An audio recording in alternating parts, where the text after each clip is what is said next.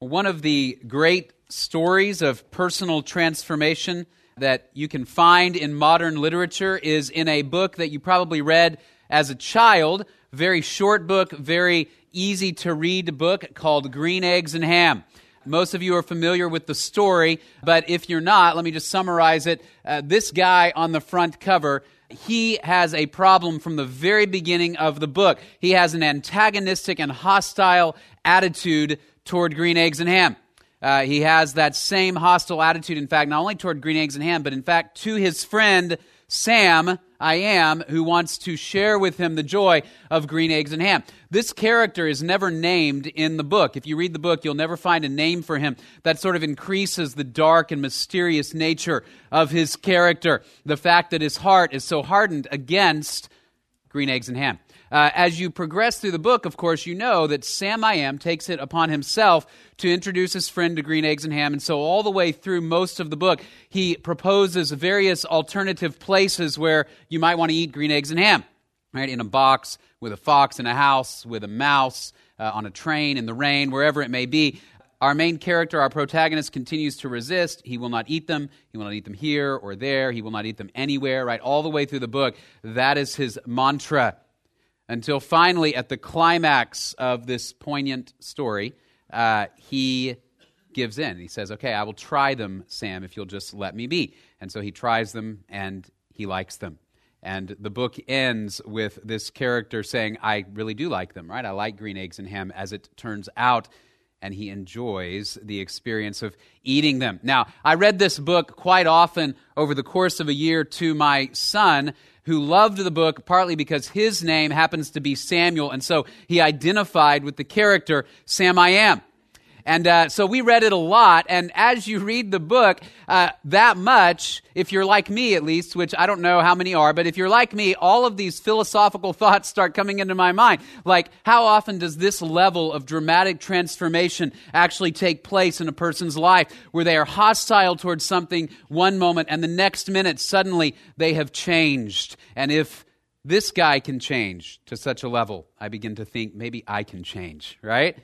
Maybe I can be a better husband, a better father, a better person. Now, I don't know if Dr. Seuss intended all of that, but maybe he is a doctor of some kind. So maybe that was all in his plan when he wrote this book, right? And so you read that, though, and you go, is that kind of transformation actually realistic? We don't expect people to change that dramatically. You don't expect somebody who is a staunch liberal to suddenly turn around and be a staunch conservative tomorrow. You don't expect somebody who is a diehard T-sip to turn around tomorrow and become an Aggie fan. That kind of thing takes years of prayer and persuasion. Okay? You do not expect somebody who hates cats to be found next week working in the animal shelter, right? Those types of transformations are few and far between. And when they do happen, it causes us to sit up and take notice and to ask, what happened? What is it that this person encountered in their life that caused them to change? The reason we're talking about that theme this morning is because as you read the New Testament, what you find is consistently men and women who come into contact with the gospel, with the good news of Jesus Christ, experience dramatic transformations. People begin to think about their relationship with God in entirely different ways. They begin to think about themselves in entirely different ways. There is no greater illustration of that type of transformation in the New Testament, of course, than the conversion of Saul, whom we now know as Paul. He goes from a person who hates Jesus and hates Jesus' people to a person who invests his life in sharing the good news that Jesus is alive. It is the most dramatic conversion that you will read about in the book of Acts and in the entire New Testament. In fact, it's such a dramatic conversion that, like many of us, there are people who are skeptical whether it is real, right? People who are skeptical of the reality of God or the reality of the resurrection of Christ have proposed all kinds of alternative explanations for what must have happened to Saul on the Damascus Road, because it's clear there was some sort of transformation. Something happened. But people have said, well, maybe he was somehow brainwashed, or maybe he had a psychological disorder, or maybe he had something he ate or took a drug that changed everything about him. And yet what you'll see is that whatever he did experience on the Damascus Road, it's not something that was temporary like you might expect if you ate a bad taco or took a bad drug or whatever it may be. This is a lifelong transformation that leads this man not only to alter his perspective about Jesus, but to invest the rest of his life in the good news and eventually to die for the good news. There was a man in the 1740s named Baron George Lyttelton in England who was skeptical of Christianity, and so he decided to try to disprove Christianity. So he went to Oxford with a friend of his, and they did some research on historical Christianity. And what happened was they emerged from that process as Christians. When they began to study the evidence, they looked at it and said, the evidence for Christianity is stronger than we thought it is. And one of the pieces of evidence that swayed George Lyttelton was actually the conversion of Saul. He said this: I thought the conversion and apostleship of St. Paul alone, duly considered, was of itself a demonstration sufficient to prove Christianity a divine revelation. In other words, this was not a man who was crazy. This was not a man who was a liar. Saul, whom we know as Paul, was clearly a man who had a real encounter with the risen Jesus. And it changed him. It changed everything about him. And as I read Acts 9, the question that I keep coming back to is, do I believe that the gospel of Jesus Christ is so powerful that it really can transform even the hardest hearts, even today? Do I believe that the gospel of Jesus Christ is so powerful that those around me, my family, neighbors, friends who don't know Jesus Christ, who are hostile to Jesus Christ perhaps, can actually be transformed by the power of God's Spirit and the reality of the risen Christ? Do I believe that? What's more, do I believe that the gospel and the power of the Spirit that raised Jesus from the dead actually has the ability to transform me? Do I really believe, do we really believe, that whatever sin we struggle with, the gospel can defeat? Whatever shame is in our past, the gospel can forgive.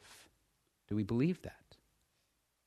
And will we, like Paul, then invest our lives in knowing him and the power of his resurrection, as Paul says in Philippians 3, so that we can know him deeply and others around us can know him deeply and encounter the resurrected Jesus, who has the power to transform. We're going to look at what happens to Saul on the Damascus Road from Acts 9, and we'll see all of the areas of his life that God's Spirit changes. And keep that question at the forefront of our minds. Do we believe in that type of transformation even today through the power of the gospel? All right, Acts chapter 9. We're going to look at this morning. Start in verse 1. Now Saul, still breathing threats and murder against the disciples of the Lord, went to the high priest and asked for letters from him to the synagogues at Damascus, so that if he found any belonging to the way, both men and women, he might bring them bound to Jerusalem. As he was traveling, it happened that he was approaching Damascus, and suddenly a light from heaven flashed around him, and he fell to the ground and heard a voice saying to him, Saul, Saul, why are you persecuting me? And he said, Who are you, Lord? And he said, I am Jesus, whom you are persecuting. But get up and enter the city, and it will be told you what you must do. The men who traveled with him stood speechless, hearing the voice, but seeing no one. Saul got up from the ground, and though his eyes were open, he could see nothing. And leading him by the hand, they brought him into Damascus. And he was 3 days without sight, and neither ate nor drank. So the first thing that we see is that the gospel provides to Saul an entirely new perspective about who Jesus is. It helps if we go back and understand exactly who Saul is and why it is that he hates Christians and hates Jesus so much.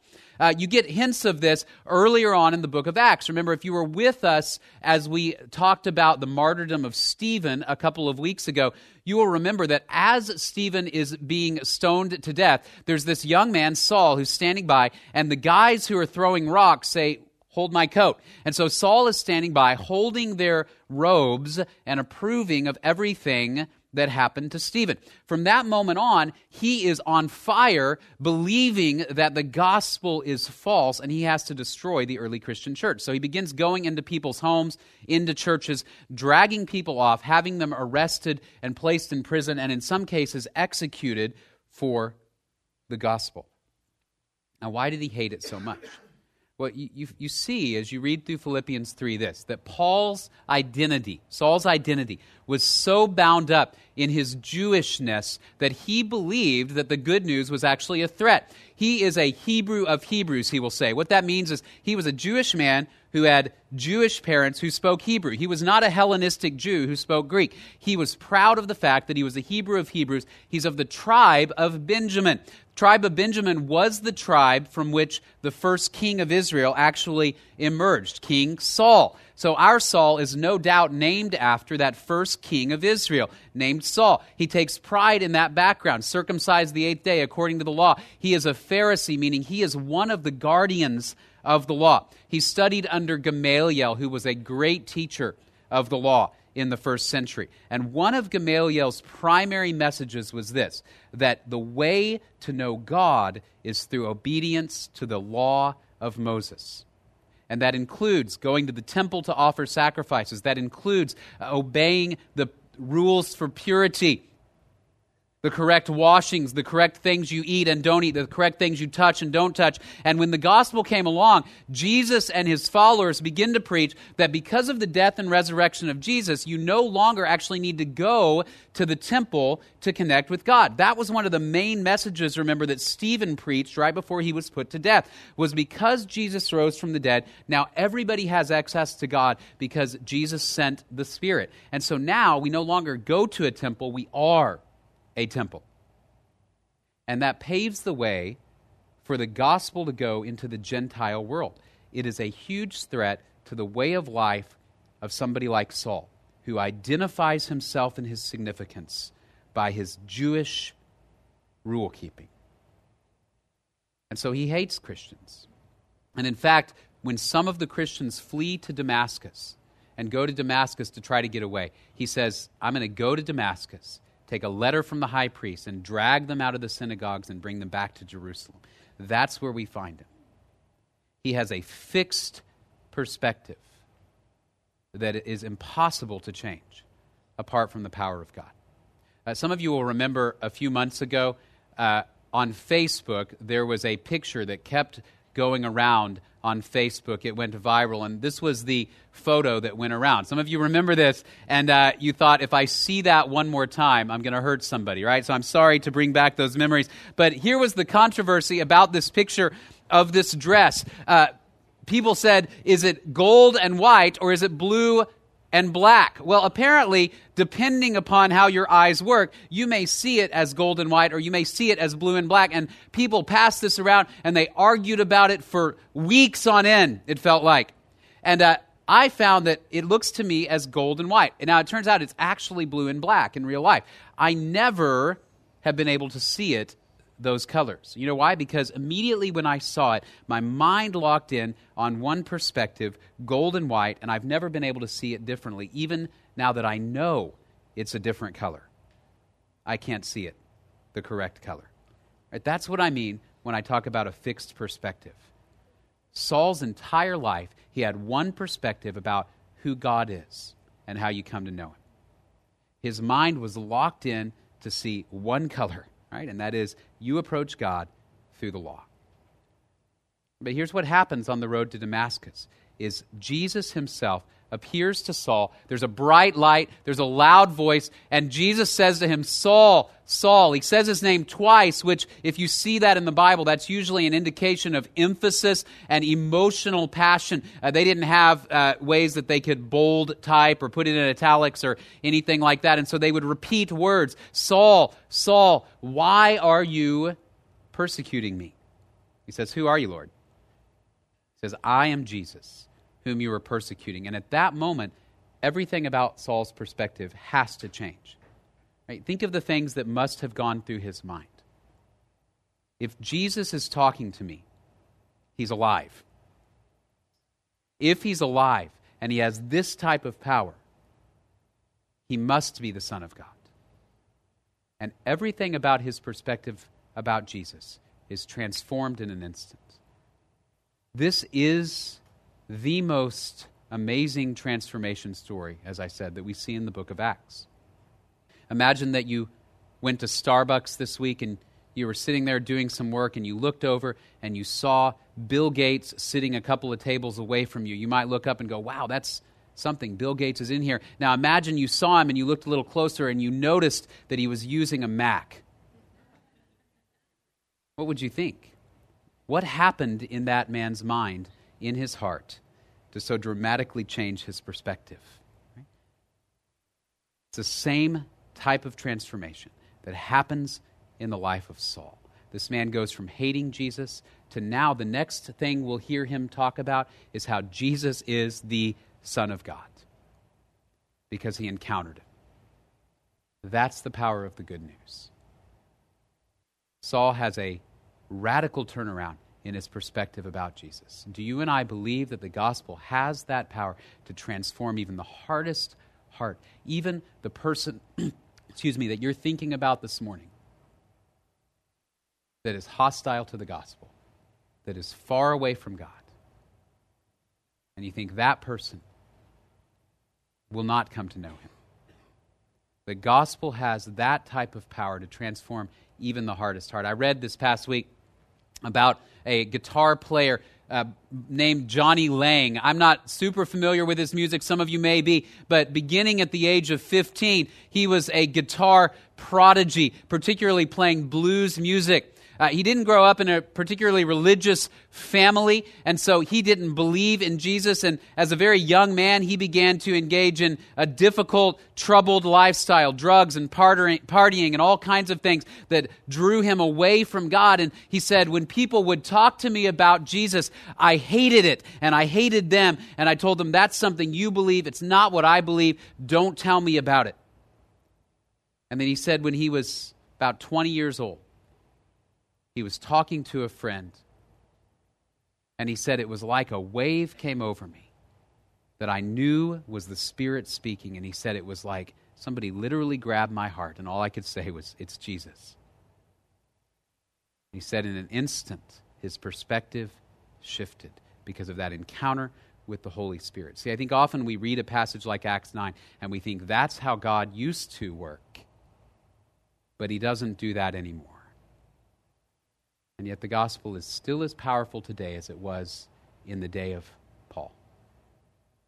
Do we believe that it has that power to totally alter a person's perspective about Jesus, even those who are far away from him? When Paul gets a new perspective, that also leads him to a new understanding of his identity. Look at Acts chapter 9, verses 10 through 19. Acts chapter 9, 10 through 19. Now there was a disciple at Damascus named Ananias, and the Lord said to him in a vision, Ananias. And he said, Here I am, Lord. And the Lord said to him, Get up and go to the street called Straight, and inquire at the house of Judas for a man from Tarsus named Saul. For he is praying, and he has seen in a vision a man named Ananias come in and lay his hands on him, so that he might regain his sight. But Ananias answered, Lord, I have heard from many about this man, how much harm he did to your saints at Jerusalem. And here he has authority from the chief priest to bind all who call upon your name. But the Lord said to him, Go, for he is a chosen instrument of mine to bear my name before the Gentiles and kings and the sons of Israel. For I will show him how much he must suffer for my name's sake. So Ananias departed and entered the house, and after laying his hands on him, said, Brother Saul, the Lord Jesus, who appeared to you on the road by which you were coming, has sent me, so that you may regain your sight and be filled with the Holy Spirit. And immediately there fell from his eyes something like scales, and he regained his sight, and he got up and was baptized, and he took food and was strengthened. The Spirit of God appears to Ananias, and Ananias has a hard time seeing Paul in a new light. I love his response to God when he begins to speak, really to Jesus when he begins to speak, because I think it's the same response many of us would have. Jesus appears to him and says, I want you to go find Saul. And Ananias, he goes, let me just remind you who this is. This is not a nice person, Jesus. If you didn't catch what he did in Jerusalem, let me summarize it for you. He killed Christians, and now he's here, and he's going to kill Christians, and we've heard about him, and that is a bad guy. And Ananias cannot get Saul's previous identity out of his head initially. Right? But you and I would probably react the same way. I read a couple of weeks ago about an ISIS fighter, right? A man who was a member of ISIS who's now saying he has trusted in Jesus, that he's become a Christian. And you read something like that and you go, that is great news. But let me ask you this. If I called you this week and I said, that man is going to be in your home group now while you study the Bible. All right, and by the way, he needs a place to stay this week. Is that okay? You'd be understandably skeptical. Is he telling the truth? Is he lying? Is this real? Do I want him around my family, around my children, in my home? That's how Ananias responds, because he has one perspective on Saul's identity, but Jesus has another. And Jesus' response is, you go, because I have made him my chosen instrument. And I pick him up, and I will use him as I now see fit to share the gospel among kings and Gentiles and the sons of Israel. And as you go through the rest of Acts, Paul is going to share the message with all of those groups. And we'll talk about that in a couple of moments. His whole identity changes. His understanding of his own identity changes. And he goes from the man who hated Christians and hated Jesus to the man who will invest his life in proclaiming the good news. Most of us, if we're honest, would say there have been moments in our lives where we wished we could be someone else, where we could have a different identity, not identified like we are identified either in our own minds or by other people. I don't want to be the person who struggles with this sin. I don't want to be the person who fits in this particular social strata. I don't want to be who I am. I want to be somebody else. And some of us maybe have made attempts to try to become somebody different. When I was in college, I had a friend who lived across from me in the dorm my freshman year. His name was Matt. And Matt was a relatively studious, kind of preppy guy, pretty quiet. And we got to know him a little bit our freshman year and then went away for the summer, came back our sophomore year. And I saw him on campus at the beginning of our sophomore year, and he looked totally different. His hair had been dyed blue. He had a number of piercings. He was dressed in the kind of grunge style that was popular when I was in college. He looked completely different. And I said, hey, Matt, how was your summer? And he looked at me and he said, my name is now Dave. And I said, you look like Matt, like other than the change in your hair and everything, you look like the same person. He goes, I want to go by Dave. And I said, why? He said, I just wanted to be somebody different. And the tragedy, of course, is that all of the change that he made was external. And in a desperate attempt to try to be somebody other than who he was, he changed the only things he knew how to change, right? His hair, his clothes, his name. But as far as I know, the change did not penetrate inside of his heart and mind. What's remarkable about the transformation of Saul's identity is it begins in his heart and mind, and it works its way outward so that he becomes this beacon of the good news of Jesus Christ and the power of the Spirit to the entire world. He thinks about his identity in entirely different terms.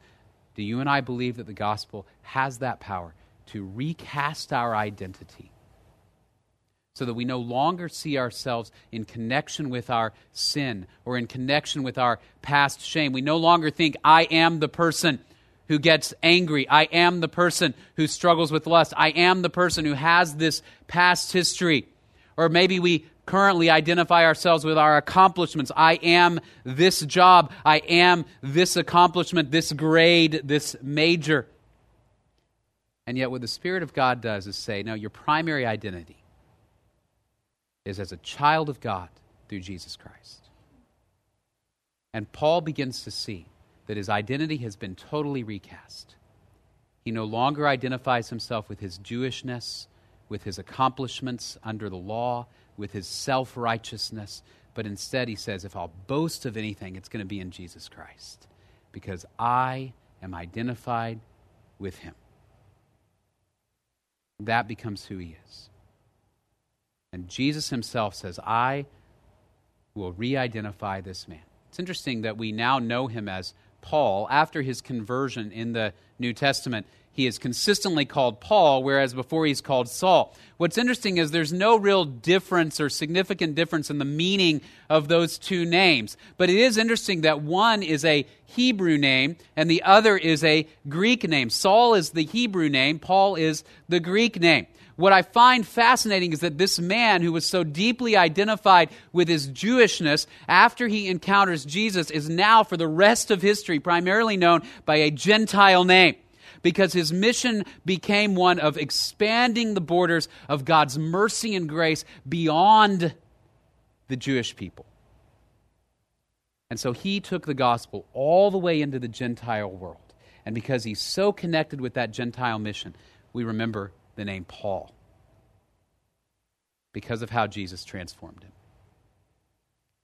A number of years ago, there was a woman named Rosaria Butterfield, who was a professor, a liberal professor at an academic institution, and she was not a Christian by any means. In fact, her area of study was feminist studies, and she was opposed to the gospel. She was opposed to anything that would threaten her understanding of the world. She lived in that day, this was in the 90s, what we would have called an alternative lifestyle sexually. She was not a person who was connected to God, and in fact, she hated the gospel.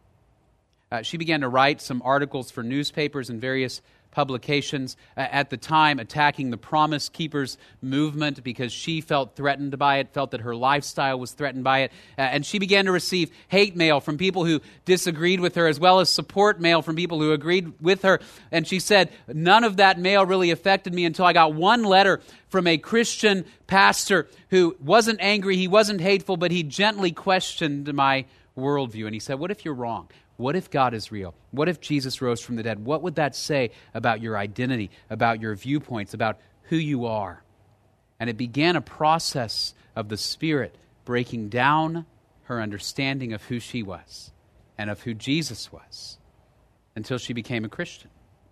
And in her testimony that she wrote in Christianity Today, this jumped out to me. She said, thinking of her previous life, has all this been a case of mistaken identity? If Jesus could split the world asunder, divide marrow from soul, could he make my true identity prevail? Who am I? Who will God have me to be? Then one ordinary day I came to Jesus. The church that had been praying for me for years was there. Jesus triumphed. And all of that began with that question, who am I? Am I identified with a way of life that I have chosen and cling to? Am I identified with something I've done? Or do I say, God gets to define who I am? And so from that moment on in the life of Paul, his identity is different. He's identified now with Jesus. And so are you and I, if we know Jesus. Do we believe the gospel has that power to transform our understanding of who we are? Paul's new understanding of his identity then leads finally to a new understanding of his mission. Look at verses 19b down to 30. Now for several days he was with the disciples who were at Damascus, and immediately he began to proclaim Jesus in the synagogue, saying, "He is the Son of God." All those hearing him continued to be amazed and were saying, "Is this not he who in Jerusalem destroyed those who called on his name and who had come here for the purpose of bringing them bound before the chief priests?"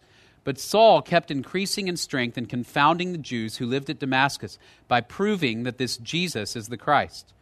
When many days had elapsed, the Jews plotted together to do away with him, but their plot became known to Saul. They were also watching the gates day and night so that they might put him to death. But his disciples took him by night and let him down through an opening in the wall, lowering him in a large basket. When he came to Jerusalem, he was trying to associate with the disciples, but they were all afraid of him, not believing that he was a disciple.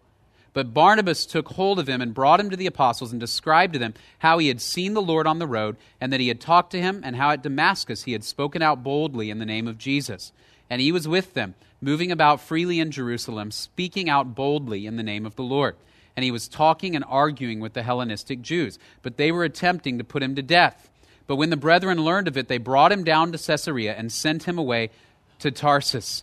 I love this. Saul's mission now transforms from one of destroying the church to one of building up the church. He went to Damascus to kill Christians, and now we find him standing in the street in Damascus sharing Jesus. And what's remarkable is as you read the description of Paul's ministry now, it bears a clear resemblance to the ministry of Stephen before Stephen is put to death. Remember, what was Stephen doing? He was standing in Jerusalem arguing with who? The Hellenistic Jews about who Jesus was, right before he was put to death. And here is Paul, the man who stood by, approving of his death and holding the coats of those who stoned him. Here is that same man now in Damascus, arguing with the Hellenistic Jews that Jesus is the Son of God and confounding them with wisdom from the Spirit.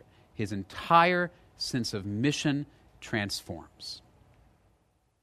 And so Paul went all throughout the ancient world. If you have a Bible with maps in the back, at some point just today, flip to those maps or go online and find some maps of the missionary journeys of Paul, the 4 missionary journeys he took, and then the final journey he takes to Rome.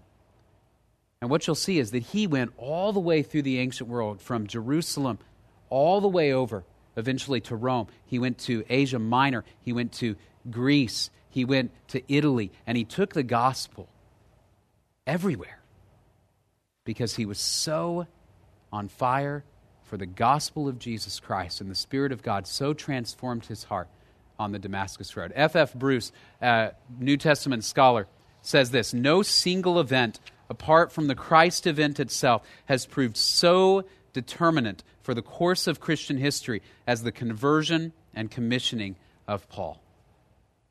This man who hated Jesus and hated his people now becomes an instrument God uses to expand the church beyond the borders of Israel to the ends of the earth.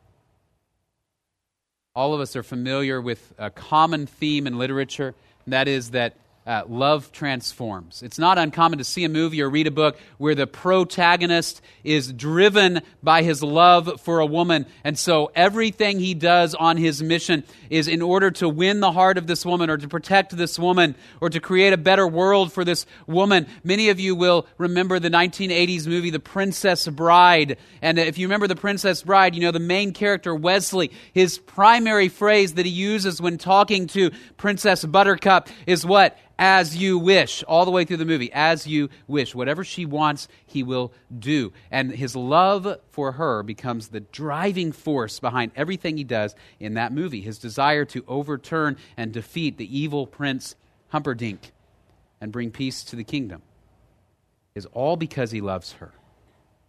He's so driven by his love for her, he's even willing to risk death. When Saul encountered the risen Jesus, through the power of the Spirit, his heart is so transformed to be in love with Jesus that he says, I will take the rest of my life to share this message. And his mission in life is completely transformed. I mean, it is 180 degrees opposite from where it began. So that in the book of Colossians, he puts it this way: we proclaim him, admonishing every man and teaching every man with all wisdom, so that we may present every man complete in Christ. For this purpose also I labor, striving according to his power, which mightily works in me. In other words, the mission of my life is that everybody knows Jesus, everybody draws close to Jesus, that everything I do is oriented around that goal, so that at the end of his life, he'll write this to Timothy in 2 Timothy 4, I have fought the good fight, I have finished the course, I have kept the faith. In the future there is laid up for me the crown of righteousness, which the Lord, the righteous judge, will award to me on that day, and not only to me, but also to all who have loved his appearing. And he wrote that book shortly before he himself was executed for his faith in Jesus Christ. His mission transformed. Everything about Saul transformed has a new perspective, a new identity, a new mission, because he realized that the gospel is true. It's true. If Jesus has risen from the dead, then the reality is there is nothing that God cannot accomplish. There is no person too far gone that they cannot be redeemed. There's no sin in your life or mine that is too powerful for him to win victory over it. There's no shame from your past, nothing that you have done that he cannot forgive. The world can never get so bad that God cannot fix it. See that? There is transforming power in the good news of Jesus Christ. And Paul realizes if he's alive, then all of it is true. And that is the theme of virtually everything he's going to write and everything he's going to say for the rest of his life. So do we believe that the gospel has that type of power? Are you and I willing to ask God to change, first of all, our view of Jesus? Maybe that you're here and you don't yet know Jesus.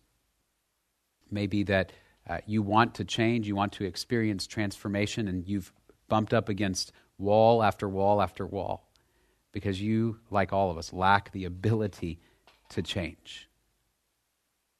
It may be that God is speaking to you this morning through his word to say that transformation begins at that point that we understand who Jesus is. That the Son of God died in our place to forgive us of our sin and rose again so we can have eternal life. And because he's alive, all who trust in him have eternal life. All who trust in him receive the Holy Spirit and his power. And so will we ask God to change our perspective about Jesus? It may be you believe in Jesus, but like me, you struggle with believing that maybe he can't quite deal with whatever I'm facing internally. He can't quite deal with my understanding of myself or my sin or my world. Will we ask God to change our view of his power? Secondly, will we ask God to change our view of ourselves? Say, I'm no longer identified with sin, with death, with the prideful ways I think about myself, or even the words others may have used to label me. But I am identified as a child and now a servant of God in Jesus Christ. And then lastly, will we ask God to change our mission in life? Will we ask him to give us the ability and the power through his Spirit to invest our lives in proclaiming this good news with everybody we know who needs to hear it? If Jesus is alive, then the power of God is more than sufficient to transform even the hardest heart, even our hearts, to remake us into his image. Do we believe that? And will we ask God for that transformation through his Spirit so we can be vessels like Paul to share that message with our world? Would you pray with me? Father, we're grateful for this time. And we confess that often our view of you and your power is way too small and inadequate. I pray that we would understand who you are better, and we would allow you to reshape our perspective on life, on Jesus, on ourselves, on our mission for life. I pray we would listen to the voice of your Spirit as he leads us. I pray we would invest the time and energy necessary in prayer and in the reading of your word, that we can hear how you want us to change. And I pray we'd trust you over the course of our lives to make those changes. We pray like you did with Paul, make us your chosen instrument to be ambassadors to the world of the good news. We're thankful for this time, and we pray all of this in Jesus' name. Amen.